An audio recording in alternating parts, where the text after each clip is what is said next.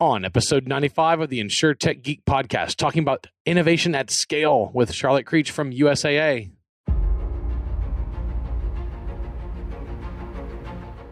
The InsurTech Geek podcast, powered by JB Knowledge, is all about technology that's transforming and disrupting the insurance world. We'll be interviewing guests and doing deep dives into specific tech we see changing the industry. We're taking you on a journey through insurance tech, so enjoy the ride and geek out. And we are back again. Another great show for you here on the InsurTech Geek podcast with my fellow geek, Rob Galbraith. How's it going, Rob? It's going, James. Had a nice Labor Day weekend. And can't believe we're already into the fall. It's fast approaching. Football started. It's exciting time. Yeah, I was going to say, which means it's time for football season, which I have been waiting for since February. Oh, my goodness. And it's that special time of year. My Aggies won their season opener against the ferocious opponent of Sam Houston State. The real game start later. Of course, everybody in the SEC won this week except for Chip Kelly at LSU, who just couldn't pull it out against Florida State in his own home state of New Orleans. Couldn't figure it out. Chip Kelly on the hot seat already in Baton Rouge, but this is not a football talk show, although it could be. I would enjoy that thoroughly. We could definitely cover the SEC and the Big Ten with you and I's background. We're not going to talk about that, though, because we got an all-Texas show, y'all. Now, all right, just to be clear, none of us were born in Texas. I was born in Louisiana. Charlotte says she's from Connecticut. Rob is from Michigan. So we got three people from three totally different parts of the country. I moved here 25 years ago. Rob, when did you move to Texas? 10, yeah, 12? 24. How many years ago? 24, yeah. 24, geez. Okay, 24 years in Texas, 25 years in Texas. Charlotte's the newcomer. Charlotte, you got over here to Texas when? I got here in 2015, so I've been in Texas about 7 years. Yes. So it's long enough to say if you want to claim it as a state, which you should. If you don't, you should leave. Oh, I'm sorry. Did I say that? That was Texas will make you a militant Texan in like no time flat. Like you'll just be like all about, I'm from Texas. I went to France in June and people asked me where I was from. I didn't say USA. I said Texas. Because hell, we're the eighth largest economy in the world. So, it is big enough for people to figure it out. So there's three of us in Texas. Now, Charlotte and Rob looked like they worked together at USAA at some point in time and are both in San Antonio. I'm in College Station, Texas. Rob is, of course, running his show over there in San Antonio. Now, Rob, tell me about how you met Charlotte. I don't know. Have we even met, Charlotte? We overlapped for a brief time. Here we are. We met today. Yeah, absolutely. We do have lots of mutual connections, but this is our first time. I bet y'all have like 500 mutual friends on LinkedIn. We do. I'll say I see Rob true. Frequently on my social media feeds. So y'all have some overlap in your time at USA together. So Charlotte, we're gonna talk about you now.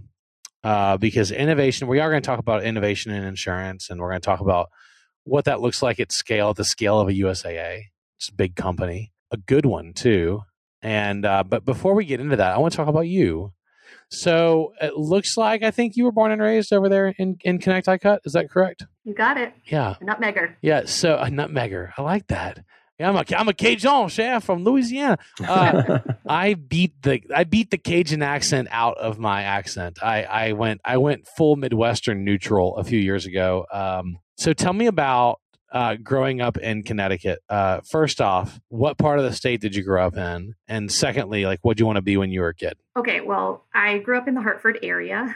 Makes sense. Insurance capital of the world. Yeah. So lots of opportunities there. Grew up in the Connecticut suburbs, had a great upbringing in a quiet suburban town. Thought I was going to explore the world and leave, and I made it all the way to Boston for college, but wound up back in Connecticut after I graduated and had my first job at one of the large carriers in the Hartford area.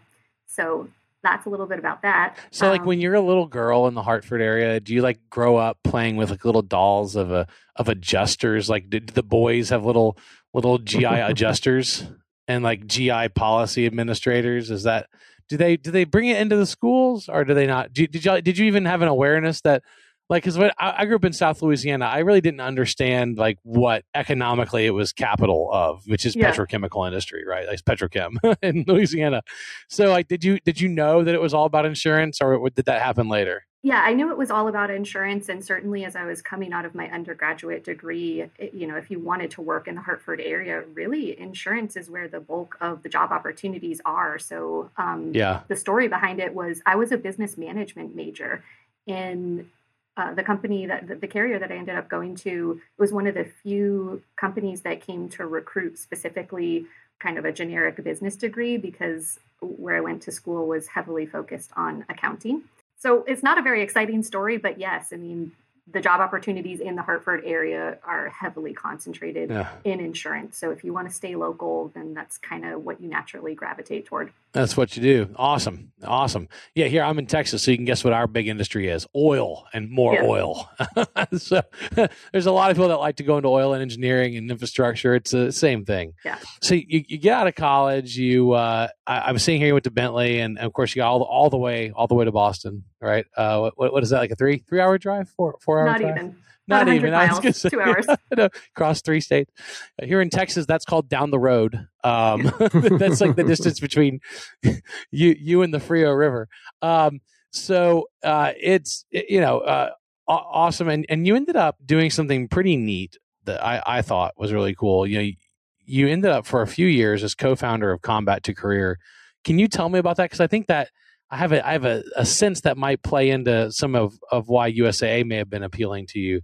So if you could tell me what Combat to Career was and what led you to start that. Yeah, for sure. Happy to. But I'll start by saying, I never grew up dreaming of a job in insurance. It wasn't necessarily what I thought I was going to end up doing, but it ended up being a great introduction, and I gained a lot of responsibility very quickly as a latent injury claims adjuster. But what ended up happening is while I was at my first insurance job as an asbestos adjuster, I met my husband, and he was in the Air Force Reserves, and he ended up getting called up to deploy to combat. So he deployed overseas, and that really changed our life. And so I had this great day job and was a business professional, but my heart was really calling me to this other mission of how do I support my, at the time, boyfriend, now husband, through his deployment, and more importantly, when he came back from a combat area,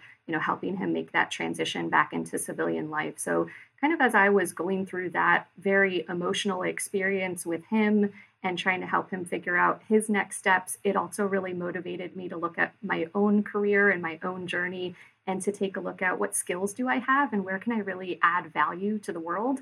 And so that mission to serve, I never served directly in the military myself, but indirectly through my husband's service, and then also having a brother in the Navy and a stepsister in the Army. I just felt that there was something more I needed to be doing to give back to that community and to serve in a different way. So I say all of that because you really need to understand that context, and like, how did this woman go from working in insurance to starting a tech startup? It doesn't really make sense until you know the story behind it. So with that business degree, a calling to serve, a deep connection to a very prevalent social issue at the time, it motivated me to go get my MBA. And as I was going through graduate school, I started studying venture consulting, wrote a business plan, connected with one of my classmates who had also served in the armed forces. And the two of us naively decided that instead of going to corporate careers after completing our MBA, we were going to start a tech company. And so that's really what gave rise to Combat to Career. And what the company was building a veteran-specific college search platform. So the mission and the problem was to help our veterans transition more effectively into civilian careers. And we really focused on the part of leveraging their GI Bill benefits, which is a government-backed asset, which essentially pays for going to college, potentially at no cost to the service member. And we saw that as the pivotal transition point to help them adjust and transition into their post-military career. So leveraging that combat to college to career, and that was how it worked. So that's what we set out to do. Yeah, and that's a tough transition. I was in ROTC. I did not commission. There were 18 of us in my unit, and 12 commissioned, and 6 of us didn't. But the 12 that did, some are still serving after 21 years, but most have retired by now. And I've watched them go through that transition, and it's not always easy. Some it's very traumatic. Some have an MOS or they have a specialty in the military that translates really well into the civilian world, and some don't. Some have to do some work to translate those specialties. And so it's been an interesting journey to walk through with them and watch them transition out and get into other businesses. And certainly I'm thankful for anybody that wants to help them. USAA, of course, was a major sponsor of the Corps of Cadets Association. It still is a major sponsor of the Corps of Cadets Association at Texas A&M. So I'm very thankful for that. And they're consistent. So obviously their consistent support for the military, because that's the heart of the organization and why it was formed. What led you to want to go join USAA? Yeah, so I was running this tech startup, learning a lot, failing a lot, but very passionately focused on a specific mission. And as I was trying to grow as a first-time startup founder and as a female founder trying to raise venture capital in a world where I didn't have a lot of connections, I ended up going through a feeder program called Patriot Bootcamp. And Patriot Bootcamp is a kind of an offshoot from the Techstars Accelerator. And so they take that Techstars Accelerator course, condense it into a 3-day bootcamp format, and offer it free of charge to tech startup CEOs that are either veterans or spouses of military veterans. And so went through Patriot Bootcamp, really was able to build out my network, get some incredible mentorship. And unfortunately, I reached that point in growing Combat to Career where we had paying customers, we had a product on the market, we were generating revenue, but I wasn't really making a living doing it yet. And we had some challenges of also starting a family and other things. And so just had to reach that point where we needed to pursue a different path. So I shut down the startup. And as I was looking for my next opportunity, Patriot Bootcamp was taking off and looking to hire its first kind of official executive director and CEO to convert it from being an all volunteer event into a sustainable 501c3 nonprofit. So from Combat to Career, then to becoming a nonprofit CEO, built Patriot Bootcamp for about 3 years. And that's where USAA came into play. Of course, as a nonprofit leader, you're always looking for the right partners and sponsors. And USAA just made a lot of sense for so many reasons. So built that relationship with USAA, got them signed on to be our lead corporate sponsor for Patriot Bootcamp. And as I got to know some of our teammates at USAA, they said, we're looking for somebody with a claims background, but that has an entrepreneur's spirit, because we're forming this new claims innovation team. And so I was just in the right time at the right place and got recruited over to come lead innovation at USAA. That's awesome. Yeah. And they're so active in sponsoring and getting involved in organizations supporting the troops and veterans that it's no surprise that they would have had a touch point interaction. So my last question on you before I hand it over to Rob: what do you do now for USAA? What kind of team do you lead? What experiments do you work with? I mean, what do you work on now? Yeah, sure. So I'm the head of our claims innovation team, which is embedded within our core property and casualty business. There's a couple different pockets of innovation at USAA, but specifically my group is attached to that claims experience. So we're all about innovating across both the member and the employee experience. And that's a combination of, could look like process innovation. It could also look like looking ahead, scanning the market for where are those disruption points going to happen, and how do we integrate new technology to really digitize experiences that were previously very manual and repetitive, and instead allowing the adjuster to have the best tools so they can focus on delivering the best-in-class customer service and empathy to our members. It's awesome. Great. Rob? Charlotte, it's great to have you on. Thrilled to Me too. Obviously, we've talked briefly, like we have quite a bit of overlap in our connections and overlap for a very short time at USA, but never had the opportunity to really interact there. So it's so great to have you on the podcast. So I know from my experience both at USA and then later at AF Group leading innovation functions that a lot of people, it can sound very sexy. A lot of people immediately go to kind of the ideation, the brainstorming, the cool tech, et cetera. But there's a whole lot more to the role than just the parts that maybe come to top of mind with folks.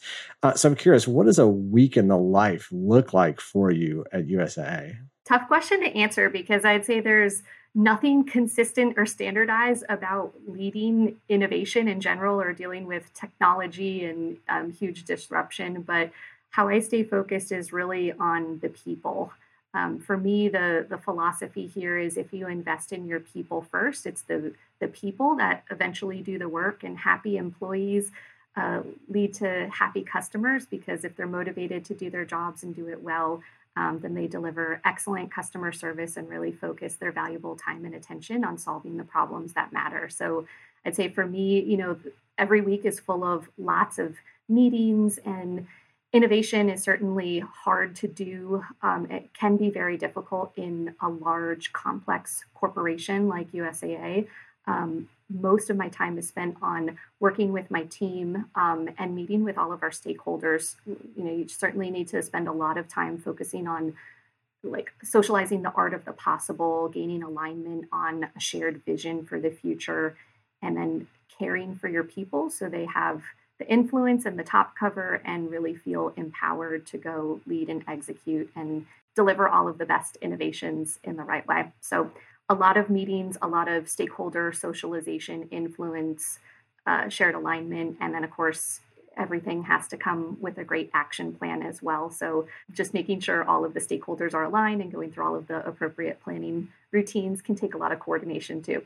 Yeah. So let's chat through the projects. Give me some example, whatever you can talk about. Give me some example projects you've worked on in the past, like how the idea came up, what the project looked like, and how you got it implemented. What were some of the challenges? So give me some stories. Sure. Yeah, I'll focus on telematics to start on the auto. So my team, our portfolio supports both auto and property. So we have a whole host of a portfolio of auto innovations and property. But I'll focus on auto to start, and it really begins with the product and the member need. So what member need did we have in our portfolio mix? And it was about giving our members more control over the price of their insurance.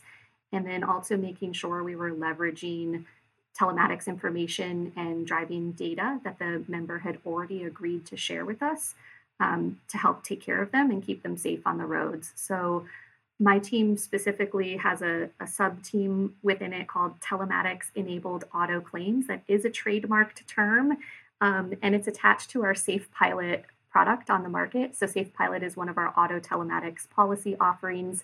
And what telematics enabled auto claims does is the crash detection experience. So, as I'm sure you're well versed in, kind of historically, claims is all about waiting for the member or the customer to report a loss.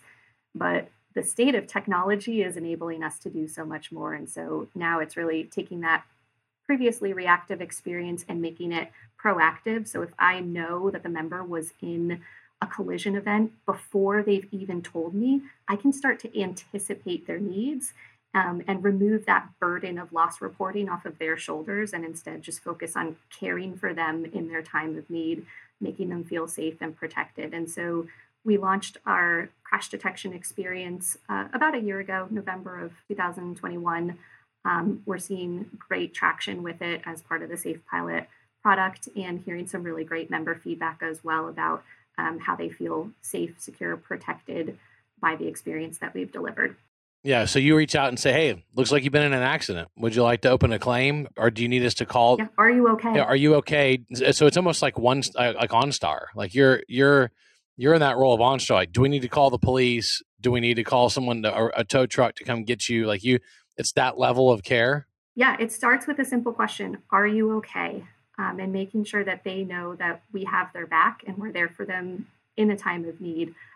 So we're kind of at still the precipice of rolling that out, and there's a lot of opportunities to go deeper with the embedded experience to get into rental and tow and all of the really fun stuff down the road. But seeing great traction and feedback so far on just the are you okay? Do you need to call 911? And making that information readily available and streamlined, ready to go. And you open an incident report right on the spot, right? You're not opening a claim yet, but you're opening an incident report. We enable the member to have kind of a shortcut process into our digital first notice of loss flow. Now, I have to caveat that by saying it's always the member's choice to actually initiate the claim. But yes, the technology enables them to shortcut right into it. Yeah, just speed of processing is what's really of so much value to people.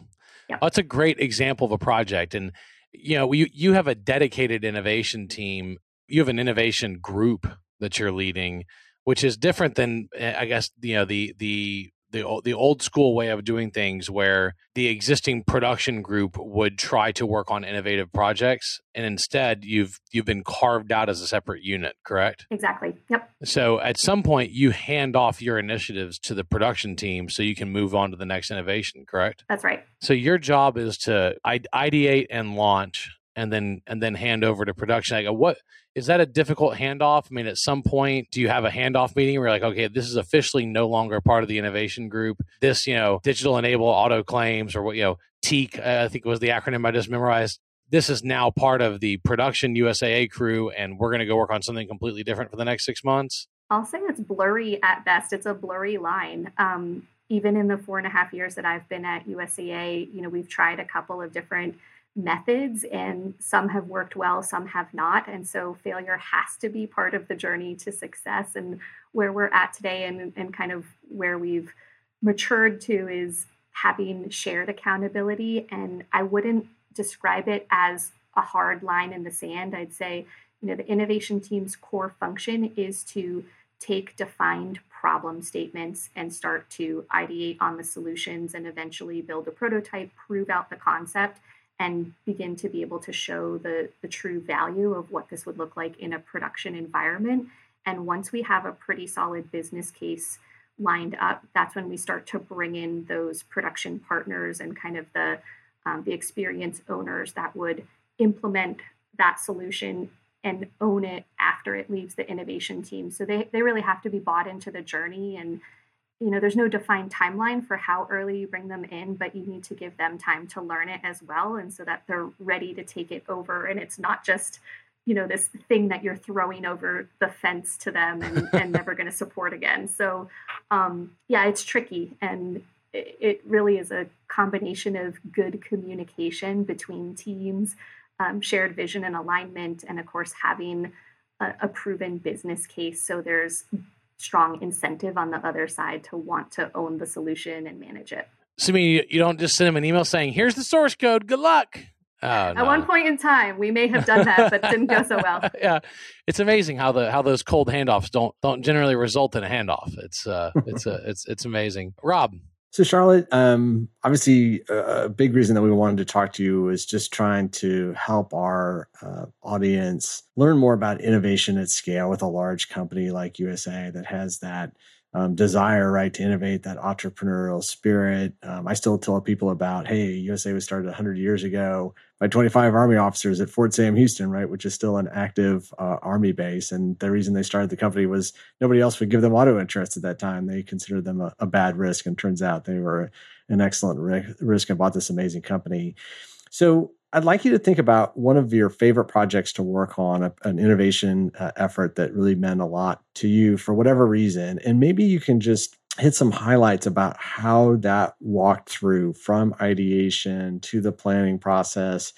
You mentioned the experience team. Like, I think a lot of our audience members probably don't know all the stakeholders that are involved. USA, I think, is somewhat unique in having the claims professionals themselves, right? The people that are doing the actual work day in, day out. Then you have this innovation team. And then you have this group that's really responsible for viewing holistically the claims process from the member customer's point of view. So maybe you can just walk through, right? Who are some of the key stakeholders? What do you do to have them sign off? And then how do you ultimately go from maybe a small pilot to launching something like a safe pilot type program to everybody that's, on all the ads, et cetera?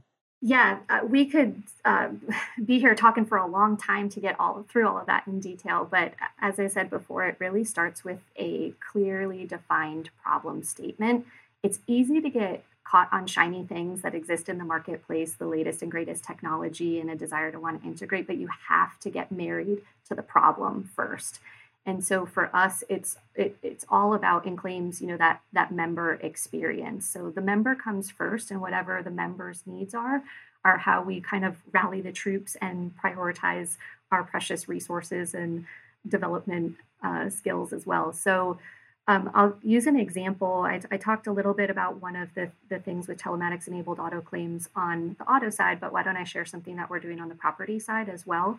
And we have a group called the Disaster Innovation Response Team, lovingly coined DIRT. And this is all about that catastrophe response. So when our members are having their worst day, when a catastrophic weather event, a hurricane, a tornado, a hailstorm rips through a population or a neighborhood where we have a high density of our members close to a military installation or what have you, we wanted to be able to make sure we were not only first on scene, but really proactively serving them quickly in the face of a terrible life transition and life event, because we know in the claims experience that so often the first one to get their check is also the first one to be able to line up a contractor.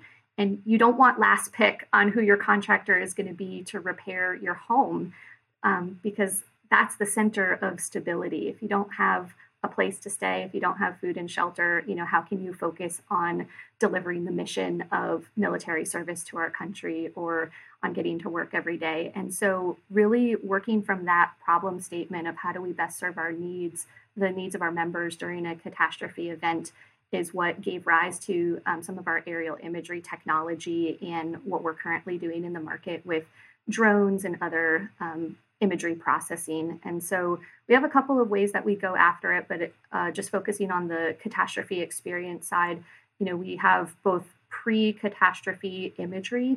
So we know where our members' homes are located. And then, of course, we match that up with weather events that pass through. And we can kind of predict how that might play out over time. And then we are also able to use different methods of aerial imagery capture. So whether it's fixed wing aircraft or actual drones that we fly and have a team deploy, we can then take that post-catastrophe imagery and map it up and detect where a member's home may have been damaged. And with the state of technology today, that processing time has really come down. So how we've seen this play out in real events like the Colorado wildfires that happened over the last year is, we're oftentimes the first one to know that a member's home may have been damaged even before the member has been authorized to return after evacuating an area. And so while that's a really difficult message to deliver, surprisingly, it brings them comfort and this feeling of USAA is supporting me, USAA is taking care of me and has my back. And so from there, it can really help them get on the road to restoration a lot faster and making sure that we're caring for their needs so they can get back to their lives sooner. So that's kind of one example of the work that we're doing and how it delivers on the very critical member experience. And then how we get it done, I mean, it can be pretty chaotic. Catastrophe events are chaotic by nature, and it requires a lot of planning and impeccable communication between teams and stakeholders. I will say it takes a village to raise an innovation at USAA. And one of our greatest strengths is that we have so many departments and resources, like we're very resource rich, but that is also a challenge in many ways when it comes to the coordination, planning, communication, making sure that everything is done in the right order of operations with the right level of urgency and with the right level of allocation of resources. So it can be tricky to get that all right, but we've got 100 years of experience under our belt, and we truly believe that nobody serves our members better than we do. That's awesome. Charlotte, thank you for that explanation and for talking through that. I'm a technical guy, so I do want to know how the sausage is made a little bit. Like if you have an innovation team what are they actually doing? Like, do you have coders on your team? Do you have business analysts? Do you have people that are just taking off the shelf software and hardware and going, because it's not all software and hardware, it's people, process, and technology. Right. So I mean, like you just said, you have an army of USAA people. So you're organizing people, you're implementing new process, and you're applying technology, right? So it's not just tech, but certainly tooling is a big part of this. I mean, you just talked about one of my favorite things, which is aerial drones. Now, I'm a pilot of airplanes. I'm also a drone pilot, and so I love talking about drones. Been flying them for a very long time, like years and years before people really used them commonly.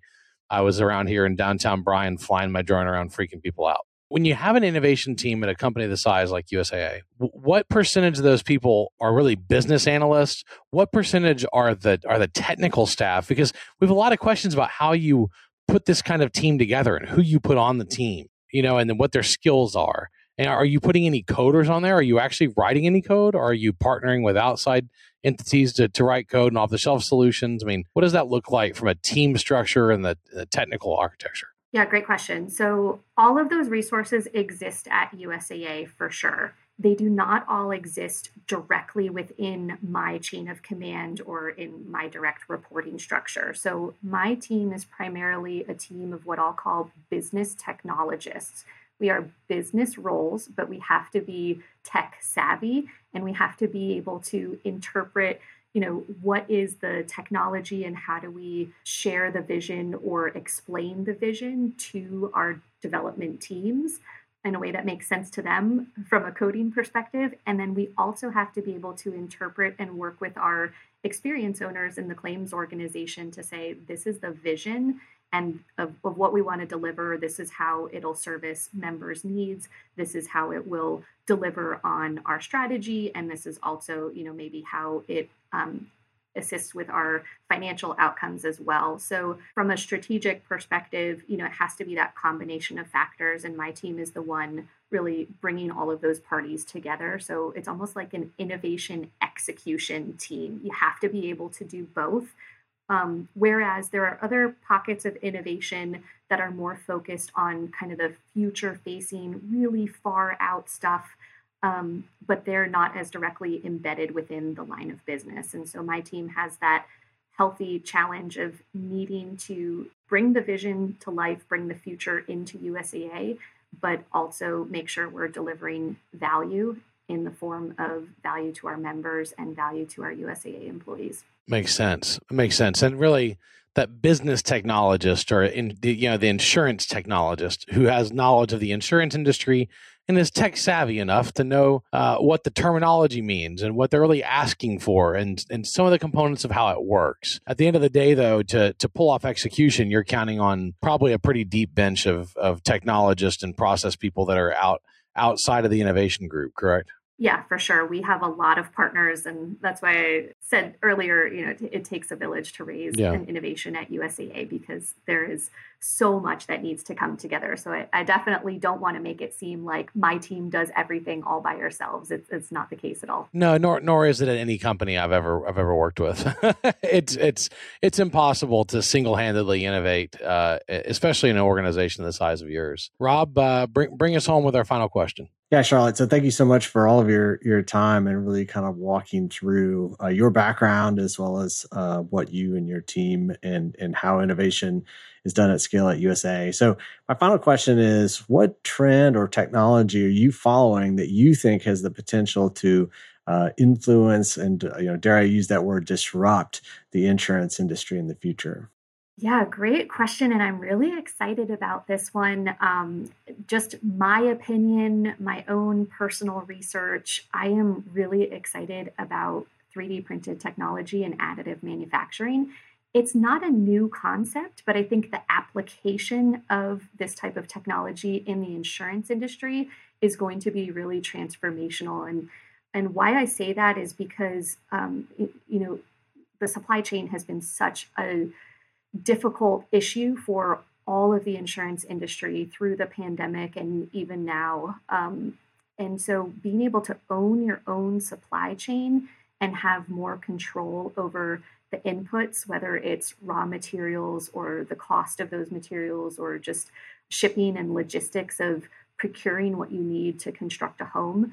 I won't say all of that goes away with 3D printed technology, but a large part of it will be different. And so there's a company in Austin called Icon.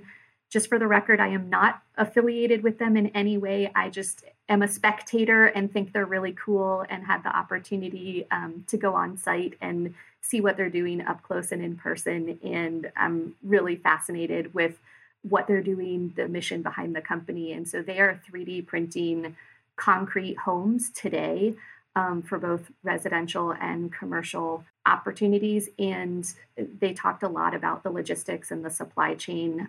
They also have a very exciting contract with the Department of Defense, and they've started to 3D print base housing, housing, barracks, et cetera, on some of the military installations. And so it's just a really fascinating time in the market, and they can literally like ship the printer and all of the raw materials to mix the concrete to a location. So think about how transformative that is if we could manufacture our own equipment and have it ready to go, put it in a shipping container and send it on site. And you don't need to worry about the coordination of all of these contractors and all of the materials coming from all different locations. So, definitely the logistics side of it is really fascinating to the insurance industry. And then for the average person, it's interesting.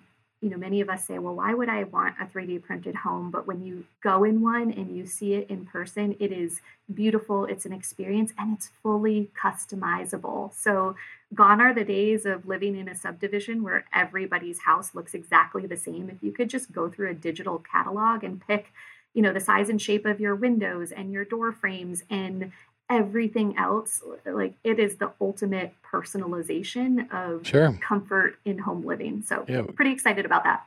Curved walls, odd angles. There's a lot you can do in decorative concrete. It's really an interesting space. There's a great 3D printing company called Branch Technologies out of Chattanooga that's been doing some bizarre shapes out of buildings that you would never have imagined were possible. And then you go to Australia and you look at the groups over there that are doing 3D printing, and they're actually there's the one that's really leading the way is Fast Brick Robotics with the Hadrian X, and they built their own proprietary block, and they use an adhesive instead of mortar, and they print houses with blocks like Lego. It's pretty amazing to watch, and it's in production now.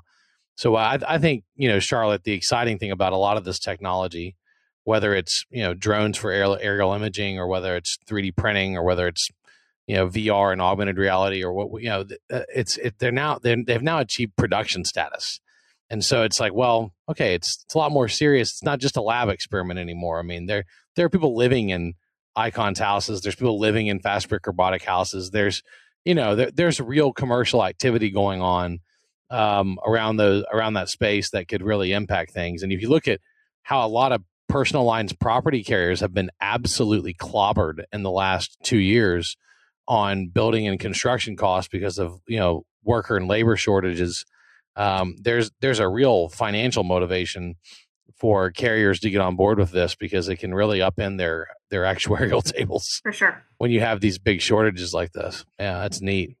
Well, Charlotte, really interesting conversation. I appreciate what you're doing at USAA. Welcome now a few years in, 7 years into the great state of Texas. Glad to have you here, along with us other imports from Michigan and Louisiana. Thank you. And I hope you've gone to New Braunfels, Green Hall, maybe. Of course. Done a little river. Okay, done a little river floating. You know, like, it doesn't get much better. In July, I went down to Green. I had to pick my daughter up from summer camp in New Braunfels. And I the night before I went to Green Hall, I was drinking a Lone Star beer, listening to a phenomenal country musician in a non-air conditioning Green Hall on the banks of the I think it's on the Guadalupe or the Como. And I was like, Texas. It just felt like, it was just like the most Texas moment ever. So I hope you've had your Texas moments in the last 7 years. Yeah, I actually saw a Pat Green concert at Green Hall. So how about that? Yes. I bet you it was packed. packed. It was. Yeah, Pat And, Green, he's awesome. Note to self: be careful wearing high heels on the wood floor. Yeah. You're supposed to wear your boots there, Charlotte. So it's boots have a bigger sliding surface. The heels don't do well on that old wooden floor they got in Green Hall. Pat Green, of course, a Texas legend, Texas country music legend. I'm a big fan of his. I got a bunch of his music on my phone. I got to listen to Robert Orkeen this past weekend, another Texas country music legend. It was his final 2 concerts. Oh, wow. He said he's hanging it up and retiring, which I'll be honest, I never really believe when a musician says, because they end up doing so many reunion tours. But they said it was his last, and he performed it over at Texas A&M, so it was a lot of fun seeing him there on campus and listening about how the road goes on forever and the party never ends, his favorite line. So that's cool. Well, thank you, Charlotte. Appreciate it. And Rob Galbraith, as always, thank you. Absolutely. Thanks. Great to be with you again, James. Thanks, Charlotte, so much for joining us today. Likewise. Thanks. All right. And thank you out there in listener land for tuning in today. Episode 95, our interview with Charlotte Creech from USAA. This has been the InsurTech Geek podcast, powered by JB Knowledge. That's jbknowledge.com. It's all about transforming and disrupting the insurance world. I've been your host, James Benham. That's jamesbenham.com with co-host Rob Galbraith. That's endofinsurance.com. Big thanks to Jim Greenlee, our podcast producer, Kara Dalton-Allero, our creative producer, and thank you for joining us today. We're taking you on a journey through insurance tech, so enjoy the ride and geek out. See you next time.